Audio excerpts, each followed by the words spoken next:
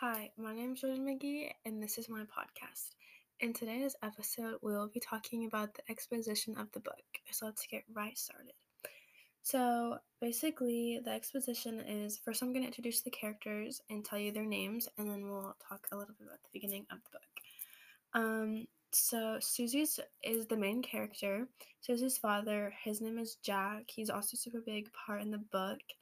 Susie's sister's name is Lindsay, and Susie's mom's name is Abigail, and last but not least, her brother's name is Buckley, and her dog's name is Holiday.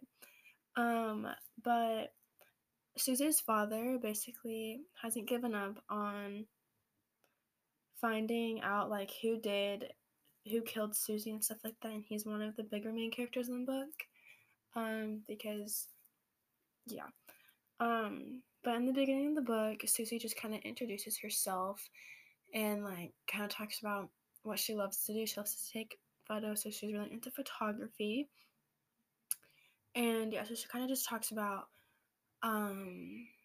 herself and her family, and then her neighbor, which is the guy who had killed her.